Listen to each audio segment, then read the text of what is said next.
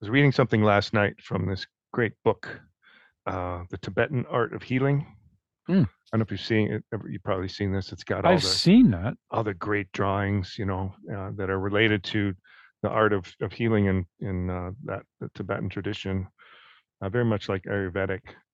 Um, but he was talking about the what we were talking about last week with the form elements. Let me see if I can Ah, find it here. the four elements, you mean? Yeah, Yeah, yeah. here Earth, it is. water. Yeah. So, according to Tibetan medical philosophy, all animate and inanimate phenomena are composed of the five primordial elements: earth, water, fire, air, and space, symbolizing the dynamic, interpenetrating forces within all nature. So, I think that was kind of what we were getting at last week. Yeah. Yeah, And definitely. yeah, Yeah. that interpenetration of all forces Yeah. within nature, and that these symbolize them per se. Yeah. Yeah, it's like the scientific table of putting is The that what how you elements. not the element, yeah, the element table of elements like put in a different way. I like it because you can kind of see those elements and relate to those elements because they're you don't have to attend, you know, uh, attend the class in high school and university to understand that, what water and earth and fire and air are in space, Yeah. and that's the building blocks of our like perceived reality. It's pretty awesome. Yeah, and all the, like we were saying last week, all the different combinations Yeah. that arise from there. Another thought that kind of struck me too is like, because I think I had mentioned I always got a little stuck on this, but it's really kind of talking about consciousness, you know? It's Hmm. not just the body, like these are obviously related to the body, but it's really the journey of one's consciousness and how it's being not influenced, but how it's being molded or how it's experiencing itself Yeah. through these elements. Like Yeah. if you were just sort of consciousness without the form elements, Mhm. different world, different thing altogether, right? Well, yeah, Yeah. definitely. And we're going to talk about that because because there's limitless lists, and one of them is the realms. And and we'll get there, I think soon, but there's a couple of realms that you exist in without a physical form, Hmm. or no one without, but a different kind of physical form. So I like to think about that. And I also mention it in classes when you go into meditation. It's easy to take for granted that we have this physicality. Like there is such a thing as gravity and a body, and that if we weren't like tied in that way, we would be having a very different experience. Our consciousness would be having a very different experience. Yeah. Yeah. And they say that that great mystery of right what ties the being to the body, and then they say, well, it's the winds, right? The prana. The great link between mind and body is the winds, Yeah. and it's a great mystery. And that's amazing stuff. And that's always sort of further down the line, right? Yeah. In any, yeah, teaching and all of that. Well, you know why I think it's further down the line? Is because in order to actually fully understand it to the point of it being useful to you, Hmm. you have to have the state of virtue of the mind. You have to have enough karma or enough virtue. And then so in the beginning, it's all about morality and kindness. So the six perfections, like the six perfections leading to the fruition of the karma to get you to understand even deeper and deeper and deeper so that you can reach the ultimate states by understanding like winds and mind and how they relate. But at first, just stop hurting each other. Yeah, right. Huh? Yeah, I mean, if you were to jump right to that, as some yogic teachers and classes and workshops will do, you can go Yeah. to a weekend workshop with and just work on your prana with no experience whatsoever. Yeah. Whew, good Yeah. luck. I hope I hope you're sort of mentally prepared for that and Yeah. You can get hurt. get hurt. Yeah. Yeah. I It can know be. one person in particular. Yeah. He was sort of involved with drugs and drinking and he was doing wind practices. I go, dude, you shouldn't be doing that. You Yeah. know? Yeah. Yeah. It's powerful stuff. And I've done those kinds of practices in retreat, removed from the world. And even then, without all the distraction, there's serious power there. Hmm. You can freak yourself out for days doing that. Yeah. Not no, no sleep. You just, because I think it's the element of desire where you want to push and get something, make something happen, and you push it too hard, and then you've got too much wind going somewhere where it shouldn't be, and then you can't sleep for 3 days. Yeah. And then that's so yeah. First, be kind, you know, to ourselves and to others. And that's another thing about the Buddhist teachings, which I really loved when I first kind of started to understand it, where they say, be kind to all sentient beings, which means you too. Like you Yeah. are also a sentient being in it. And as the years went by and I started to get deeper into my meditation and start to understand, wow, yeah, this so-called John is in a way an outer object. It is Mm, like almost it is a person I need to take care of, just as I would my neighbor, because it's not really me either. It's not the essence of my awareness. It's a yeah. projection. And so I need to take care of it in that way, Yeah. which is which is kind of a selfless way of being selfish, a selfless way of looking after yourself. Um, yeah. Here we go. We're off on tangents again. I haven't even started. All right. I'm look. I think we can get the three feeling aggregates and the three recognition aggregates done here. I think we can. Yeah. When we move into the compositional factors, it goes right away into 51 items and one, Yeah. 2, 3, 4, 5, 6, 7, 7 pages. Oh, but that's not all of it. Yeah. So It's big. it's 12 pages of the next one, so maybe we can just try and get the feelings and recognition. So Okay. that is they sometimes they have different names, right? But it's form, feeling, recognition. What are the other two then? It's called different here, but Do you mean the three of recognition? You've no, got the five aggregates, the five heaps. oh, the five heaps. The five heaps are form, feeling, consciousness, all other factors, and I'm forgetting one. Yeah, I think consciousness then is what they're going to call Yeah, recognition. consciousness. They're going to call that recognition here, I believe. And then let's see. What they oh no conscious the last one is consciousness. Sometimes they have different orders, but Yeah, so form, sensation, perception, mental formation, that's what it is, sanskaras, and then consciousness. So I think this aggregate of what they're calling what he's calling the aggregate of compositional forces is going to be the mental formations, the sankharas. yeah, Yeah. and then that is going to eventually include the 51 mental factors and all that. Yeah. So Okay. that's later. Yeah. Today, Today we're going to get into feeling yeah, and perception, which are kind of related to form. definitely. I believe. And if you're following along in Sanskrit, for form is rupa. For feeling, it's vedana. And perception is sana. So there we go. Hmm. There will be a test later. With no one to mark it. There you go. That's funny. Yeah, so the three feeling aggregates.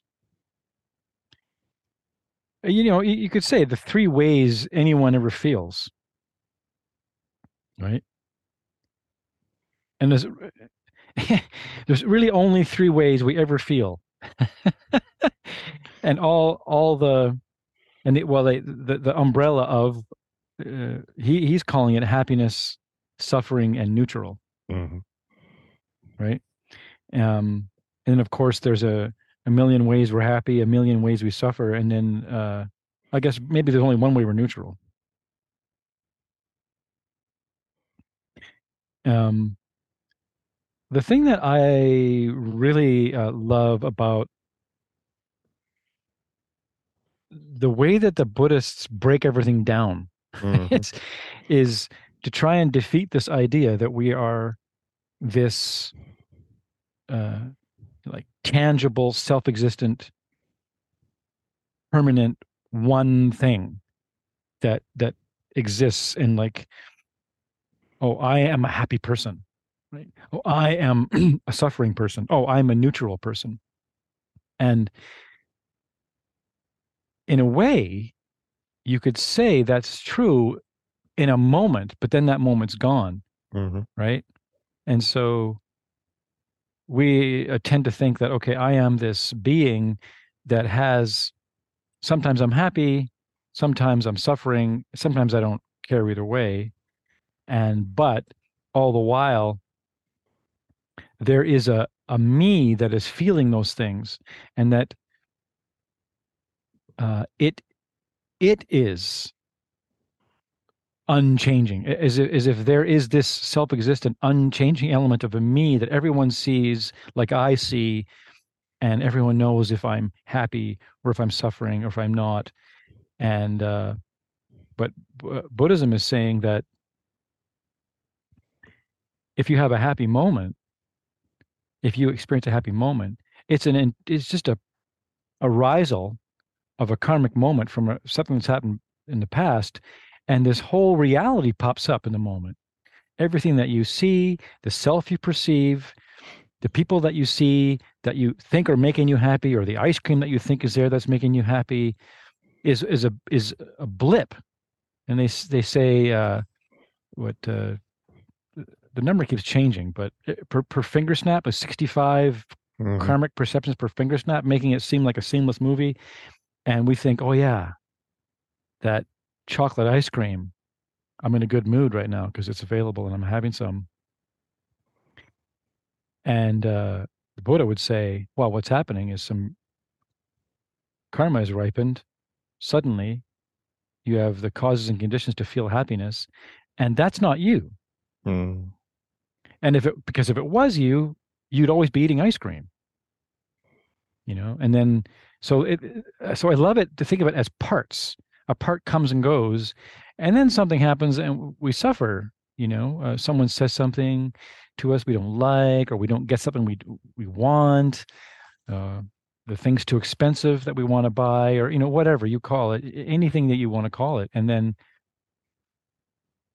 instead of being able to be free and think, oh, here's another karmic arrival that is a what I'm calling negative, we take it personally. Oh, I failed. Hmm. I can't have this thing. Yeah, don't they?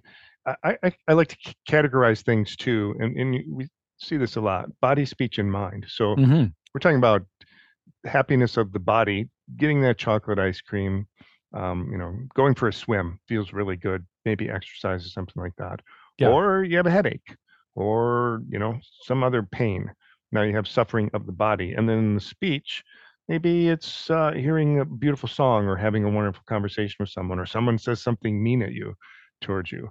But I think the final frontier, or the work, not the work, but the Colosseum of great, where the great work is happening is in the mind. And Oh so yeah. when you could be eating ice cream and listening to the most beautiful song and be as unhappy as you can possibly be and go, why is that? I have Yeah. all of these happiness, body and speech things Yeah. going on here.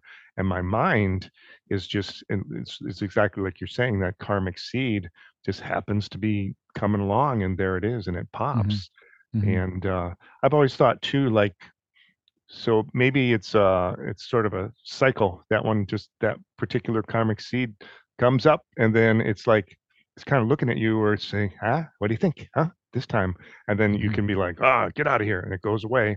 But it comes back around until you sort of deal with it and sort of look at the situation as it really is Hmm. and be okay with it. And then the next time it comes around, it's infused with that. Let's say it's a negative thing. It's infused now and has a little bit of that. Oh, you're okay with that. You're okay with that until eventually that karmic seed just really doesn't bother you at all, or that karmic, probably not seed isn't the right word, but propensity. Potential, yeah. Yeah, potential. Yeah, So well, it eventually empties out. sure, and that's Yeah. how you kind of quote unquote work on mental karma, right? Hmm. Or one way anyway. Yeah, well, that's it's a nice way of understanding that. Yeah, yeah, people try to understand karma. Why am I feeling this way? What did I do to cause Yeah. such and such? And to bring it back to that whole mental aspect of it, just because it's ice cream or just because it's a new car or a new job, it doesn't mean that it's got to do with something you did with ice cream before. Hmm. Because everything relates to how you feel about what's happening. Yeah. So, it's like you said, um, well, I mean, Zongjar Rinpoche said it so greatly when he said people don't understand karma. Uh, they think that they don't understand that being like a movie star could be like a hell realm. Yeah. I was just gonna say, like, Yeah. people work really hard towards Mm. something in their Mhm. life that this is gonna make Yeah. me happy. I'm gonna have all the money and the house and the great relationship Yeah. and all of this stuff. And then you get it and you're like, still not happy. Yeah. And I think George Harrison said it really clearly in that cool documentary where he says, if you're lucky enough, like the Beatles were lucky enough to get so much money, they could do anything they wanted. And he goes, and when you get all that and then you realize you're still unhappy, Hmm. you're pretty lucky if you get that and okay, something else is afoot here, which I Hmm. guess is why they went to uh, the famous guru. Hmm. Um, but I mean, most people on the earth aren't gonna reach that place. They're gonna always think that, oh, if I just had a little more, Yeah. I would be happy. And what's cool about it is what he says in the book about when a feeling of happiness arises, one wants it to remain. So we're attached to happiness. When it disappears, one wants it to return, right? And then suffering, which causes harm to the body or mind, is a state that one never wants to meet, and then when it's there, one wants to remove itself from it. It's interesting. And the neutral state is we don't really have any feelings towards it one way or the other. It doesn't bring happiness or suffering to the body or the mind. It's just neutral. Yeah. Um, and then so we want to be happy and we don't want to suffer. And until you get some kind of education on how to actually pull that off, then we're, looking for love in all the wrong places.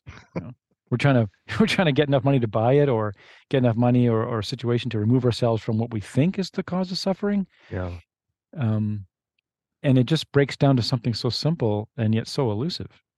And it's interesting how Buddhism, I think a lot of people may view it from a religious standpoint. They go, I don't believe in religions, and they lump it in with other religions.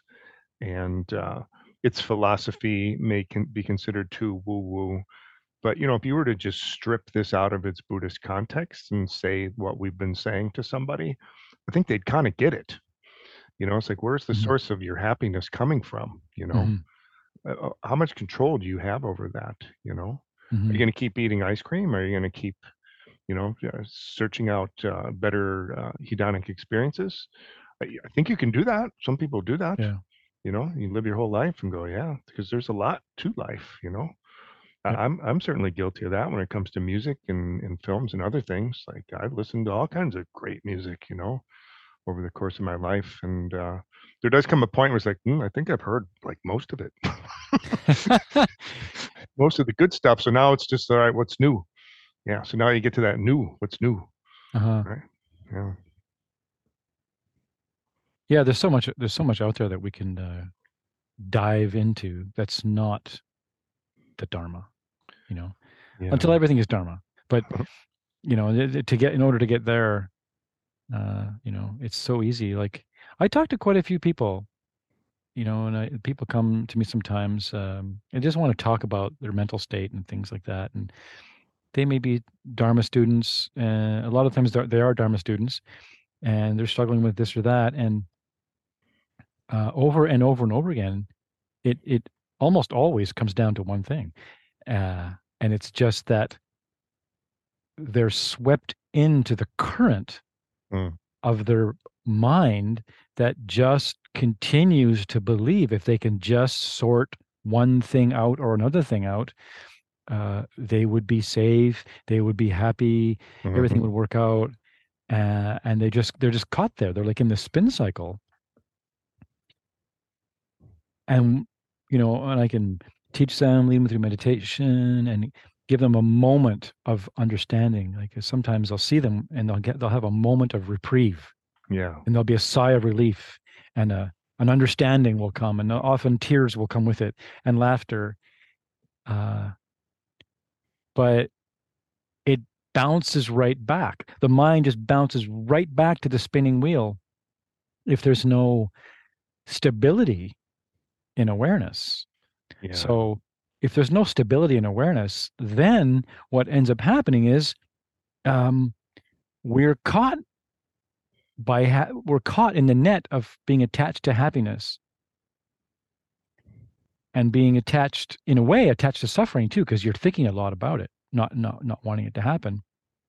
And the kind of the irony of it is, if you view it in relation to the six perfections, trying to reach the stability of mind, of reach a very, very clear and still mind, in order to have the virtue and the karma, to have that kind of serenity, that kind of lasting happiness, uh, then you have to have the patience to endure what's probably going to be a bunch of mental suffering. And you know what's easier to do than to work on yourself is to think, is to extend beyond yourself, your happiness, and say, and this is really common in our culture in the world Yeah. now. I'll be happy once you believe what I believe. Oh, good. Then Yeah. things will be then I'll be happy once Yeah. you accept my values. And of course, Yeah. you do see that where people conglomerate, and then Yeah. there's infighting and Yeah. fractional divides among there. So again, it's not there either, you know? No. Many suppers have been ruined that way. Arguments over the dinner table about opinions. Yeah. Yeah. Except, I don't know, except for maybe the Italians. I think they just do it for fun. Yeah. I don't know. I was working in concrete for a long time, and I would get into these dinner parties and stuff, and it didn't matter. They'd be yelling at each other. Like it didn't matter. It seemed like pass the salt, and the topic could be like what happened 5 minutes ago, and then they're screaming at each other. And I don't think it mattered to anybody whether anybody was right or wrong. I think they just loved the zealous, raucous. I don't know. Yeah, I think maybe that could be what I was saying too. It's like a cultural thing. Like if everyone is within their own cultural, if they can all agree Yeah, that, yeah, Italian food is the best because you're all yeah, Italian, then of course, then yeah, everyone's happy. yeah, Yeah. yeah, But yeah, it's such a, and of course, Shanti Deva's happiness and suffering that we yeah. run towards. What will bring us suffering and push away what will bring us happiness. Now that's the hard pill to swallow here when it's saying that your true happiness Hmm. comes from within and from helping other people. You, Hmm. you'll get that happiness from there. Yeah, and if karma is true, if the Buddha knew what he was talking about, then whatever we're bound to experience, we're going to experience it. And then if we decide, okay, get super stoked about the teachings of the Buddha, get a Hmm. good teacher, have some good examples around you, and start to understand, oh my God, uh, I could glow like that. I could be happy like that if I put in some work. Yeah. Um, and you're just asking for trouble. You're asking for karmas that haven't ripened yet to actually come to the front of the line so that you can deal with it, Yeah. and then so they call them nyams, right? They call them like a meditative obstacles or things that are that surge up in the mind, and you could feel all kinds of really negative things about yourself as you purify the karma. Um, and that is interesting because you could think of that as suffering and be negative and not want it. But if you really know what's happening, you could be rejoicing in it. Yeah. You could be like, yeah, bring it on. Let's get this over with. Mm. How does the mind determine that? You know what I mean? Like, because the thoughts, these are thoughts that just come out of the blue, and in dreams. Particularly, I had a dream about a friend of mine who's he's bald and he had hair in his dream, and he was in prison, and we played kickball, and I was like, what's that? Where's that coming from? Or where Mm, it's like just but in our example here, just like I get a wave of happiness or a wave of yeah, sadness out of nowhere, or I don't some know where. weird thing, some idea, or Yeah. something you haven't thought about, or some small little thing that happened 30 years ago. Hmm. Yeah. Yeah, and I think the only way to for the mind for the anyone to be able to see it through the lens of okay, here comes karma, is that you need to be trained in it. Yeah. You need to study it enough and have enough awareness of it to see it coming and going and have like moments like you're talking about. Say you're walking down the street and something's bothering you and it's making your whole body, maybe you're worried about a job interview or something. It's coming up and you're worried about it and you really want the job and you're so nervous.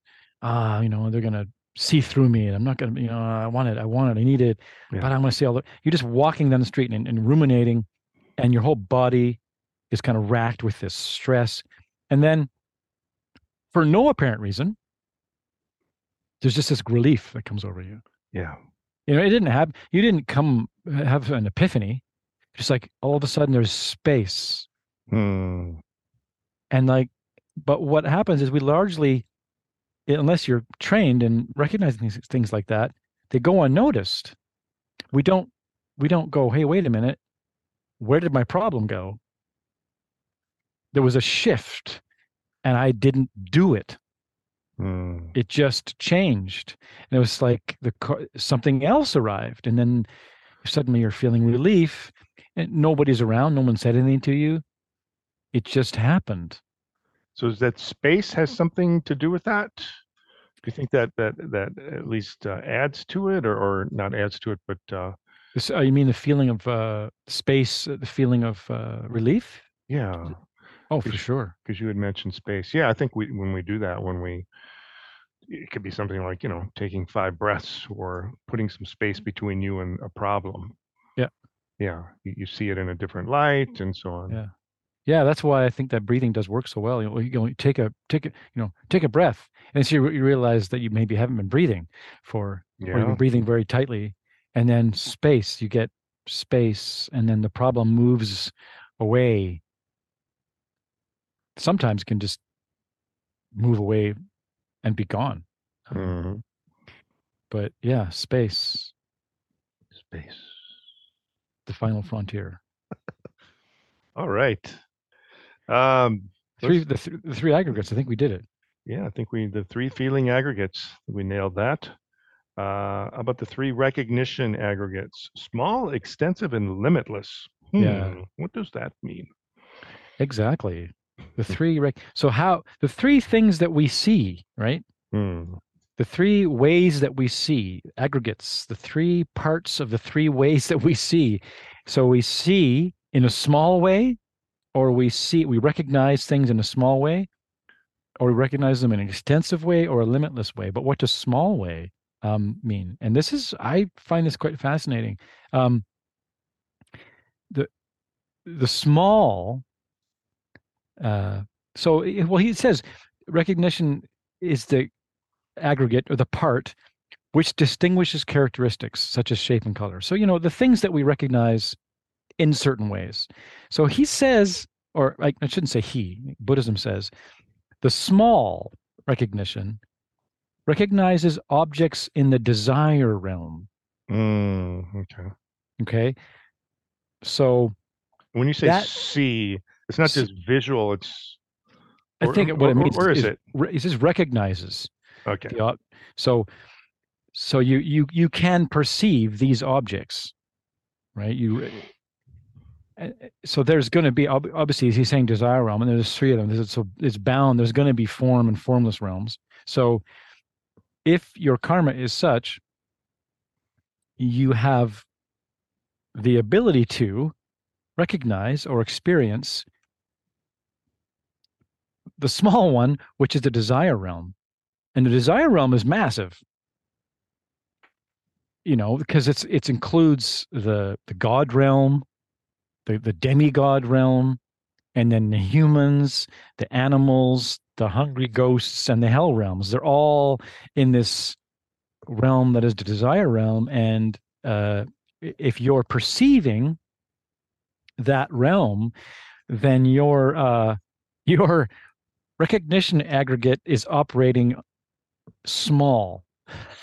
It's on small. Just from so you're just perceiving it. You're just are you labeling?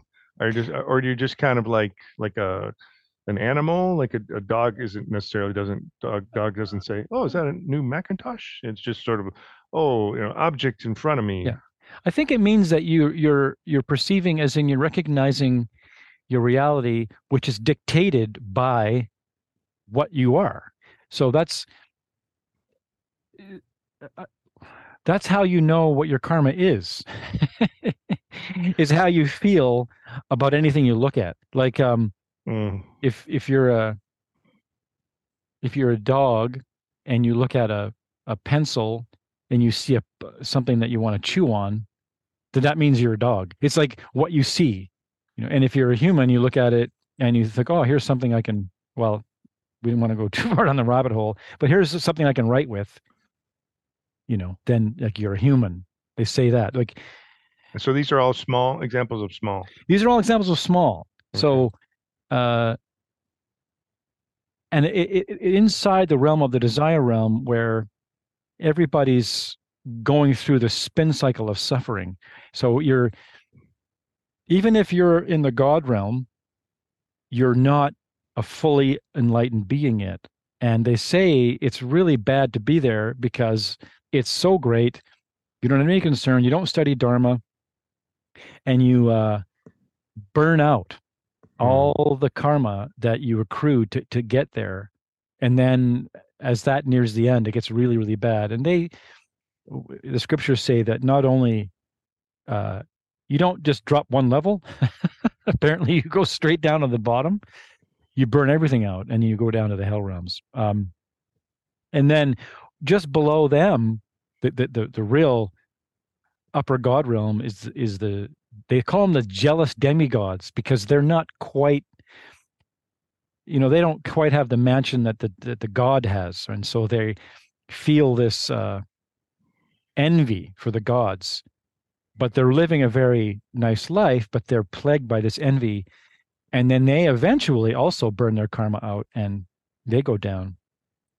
But they say that the human realm is perfect because perfect in order to become a Buddha, because we have intelligence and we suffer just enough to want to do something about it, or Hmm. can. So we have it's great leisure and fortune. And then of course there's the animal realm, and then the hungry ghost realm, and the hell beings.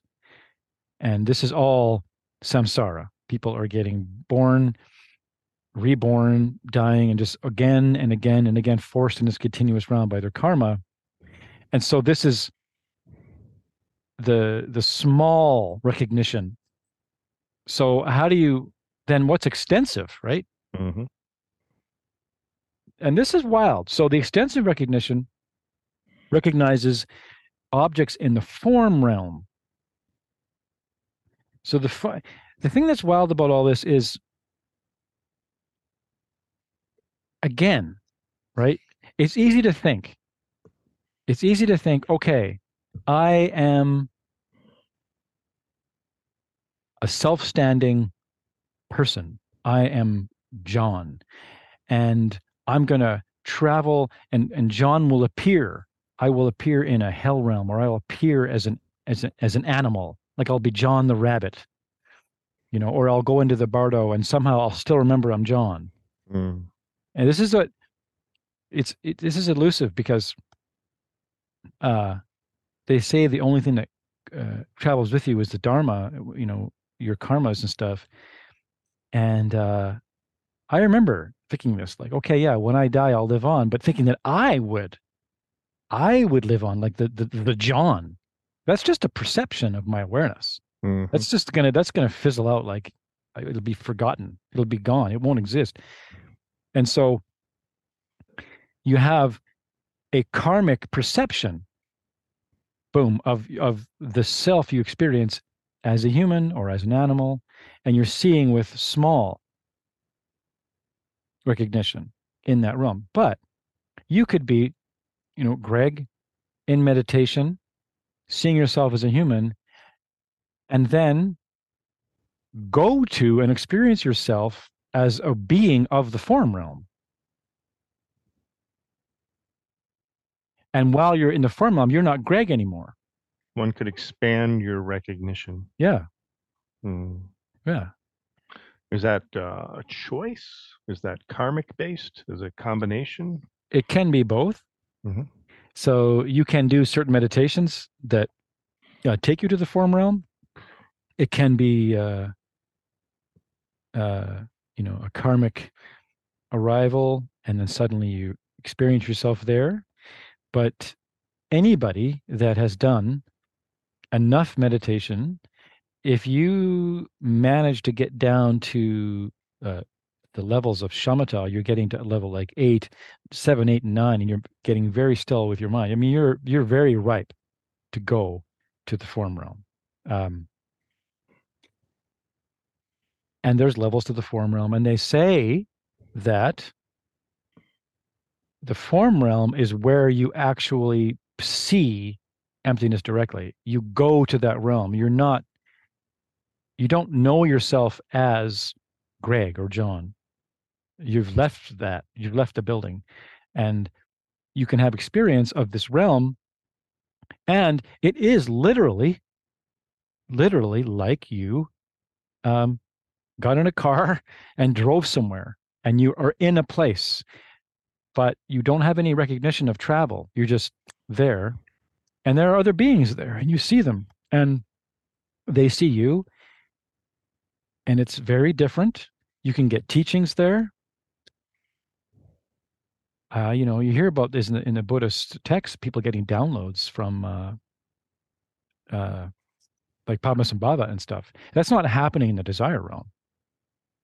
That's happening somewhere else. But it's just like me and you talking, and you're Hmm. getting the download, and then you go, and then you return down to your human form, and you take it with you. You bring it in to, you'd say, the desire realm. But so these beings, they're not subject to extremes of like pleasure or pain. They exist in that realm, and you could say they have physical form, but it's not.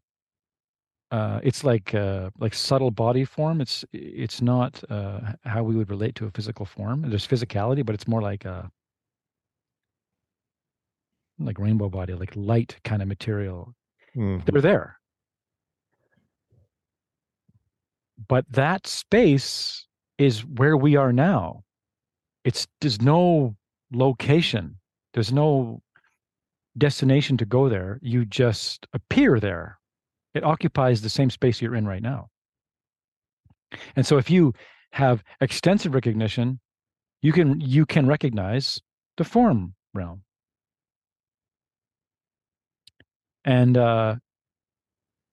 you can, with no Buddhist training, end up there and get stuck there, because that's they call the famous bliss monkey, where you just your motivation to meditate is to experience bliss and to remove yourself from your mental afflictions long enough to get a break. And if you do that, you can get very good at that, and you can do that, and you'll end up in the form realm, and you'll just want to stay there. You'll just And then what they say is you end up being born there, which just means you end up getting stuck there until eventually you will have to come down and deal with your mental afflictions. unfortunately. But you can't, uh, you know, you need to become a Buddha right from where you are, but you access these realms. So that's the extensive recognition, the form realm, and limitless. formless realm. So this, the formless realm, in the beings in the formless realm don't have physicality. They say that if you're born in the formless realm, it's just wherever you are, which is like anything really, but it's just mind. It's a realm of mind. There's no physical cosmology to it at all.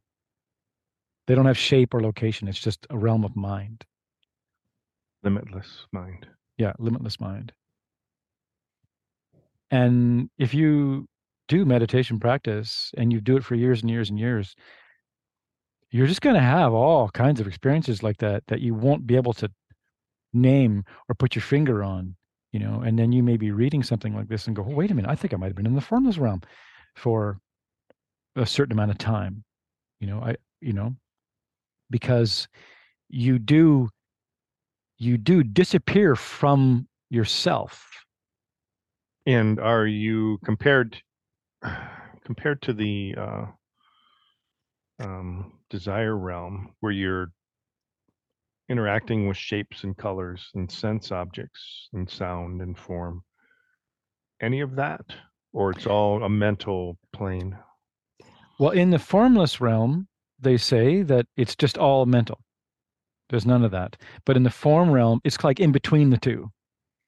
In the form realm, you definitely feel like there's something going on. Like you're seeing things, you're seeing shapes and colors, you're hearing sounds, you're seeing an environment. Um, and depending on your karma, I think that I think a Christian would maybe perceive a different form realm because of their training and what's in their mind. But because someone depends on your karma, but it's like a painting, like these beautiful oases of purple water and beautiful, and beings around and the five different colors, right? There's yellow ones and green ones and red ones, white ones, and it's it's a nice place to be. Yeah. I could see where desire realm shapes and colors and sound could be considered coarse in, Yeah. in comparison. And this is something I've noticed about when you have really lucid dreams, where you can hear a song that's the most beautiful song you've ever heard. You can see something, a color that's so it's indescribable. You wake up and it's like, I can't even begin to put words on it. Similar thing. I'm Hmm. thinking, yeah. Yeah, except you wouldn't be thinking like that in a way. Right. But It's just yeah, your mind. It's just yeah, the attributes of your yeah, mind. Yeah. yeah. So these are the five aggregates. These are the first three: form, feeling, and recognition. They seem to be, to my mind, my limited mind, my small mind, my non-extensive mind. Um, I'm not seeing the interconnection of these as being called the five aggregates, the five heaps. Is it just part of our experience? How did at Yeah. least these first three kind of weave together? Well, I think what because we haven't gone through all five heaps, you Hmm. could say um, it would be like these are three ways in which three parts of the ways in which we experience ourselves in reality.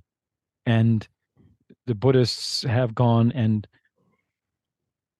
made labels, made lists, and said, okay, these are all the ways that it's possible for you to feel and see uh, as a human in a certain realm. This is how your karmas are experienced, and that they are just that. I see. And when they say, the heaps or the five aggregates or the five heaps when we finally get to actually all five of them, they're either impure or they're pure. This is very interesting. So our object, our the big game in town as a Buddhist is to purify these heaps, which really only means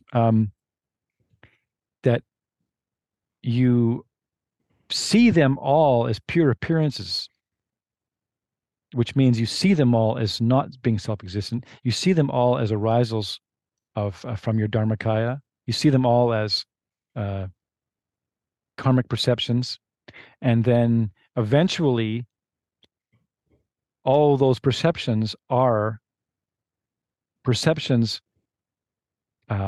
born of virtue. And so while we struggle and have suffering minds, we feel negative things, we're caught up in positive things, we have a body that aches, and which is all involved in all these elements and perceptions, then we're suffering from impure heaps or impure aggregates. I see. And the mental aspect is we don't understand that that's all born of karma. And then so then you shift into getting some wisdom, knowing that whatever you do each day and each moment is bringing out a result in the future. And if you can actually have that on your mind, then you're planting merit instead of dirty white karma. Mm. Dirty white karma just will give you a nicer situation, but you'll be still in samsara. So the idea is to purify all of them. So at the very end, you're still going to have these aggregates, but they're just going to be the aggregates that a Buddha sees. So if you're in the desire realm and you're in the animal realm, you may not be aware of it, but you're experiencing all these heaps, all these aggregates from the perspective of a deer, Mm. right? And then at some point, you'll experience all those aggregates from the perception of a Buddha. And a great example of that is if you look at your life from the perspective of, you know, the past being empty of definitive meaning, so that I love this example. Say you're in a stage of your life. I think we can all relate to the stage of your life where we're blaming everybody for everything. Mm-hmm. I certainly went through one of those, blaming my parents for everything, how I felt, all my failures. And, if my parents had have been different, then I would have had more money, just you name it. Right. Um, and then so we have this easy out. All my pain is someone else's fault. Mm. But then as you progress and your mind begins to clear, you start to get this idea of, okay, well, if I'm going to start blaming everybody for what I am, then you have to start understanding that everyone took part in you becoming happier. And then if you eventually get to the point where you see yourself as an enlightened being, or maybe just an Arya, maybe just you pull off being an Arya, then for sure you're going to look back at your life and you're going, wow, like every single situation I was ever in Mm. brought me here. And Yeah. so you cannot then hold a grudge. So when you look back at your past, so then you're having the perception of your aggregates, your heaps, your relationship with your past and everything from the perspective of an Arya. So it's all based around your relationship with the aggregates. Yeah. And that's how it all ties together. And then eventually they'll be totally pure and you'll have like this rainbow body. And then sort of the next one, mental formations, like right off the bat, it starts talking about 51 psychic factors. And so the way that seems the way that all of this is going to weave together. You'll be able to see how your perception and feelings and how the different forms and sense Yeah. consciousness are interacting with Yeah. things such as belief or Yeah. doubt or pride or Yeah. laziness or so on and so forth.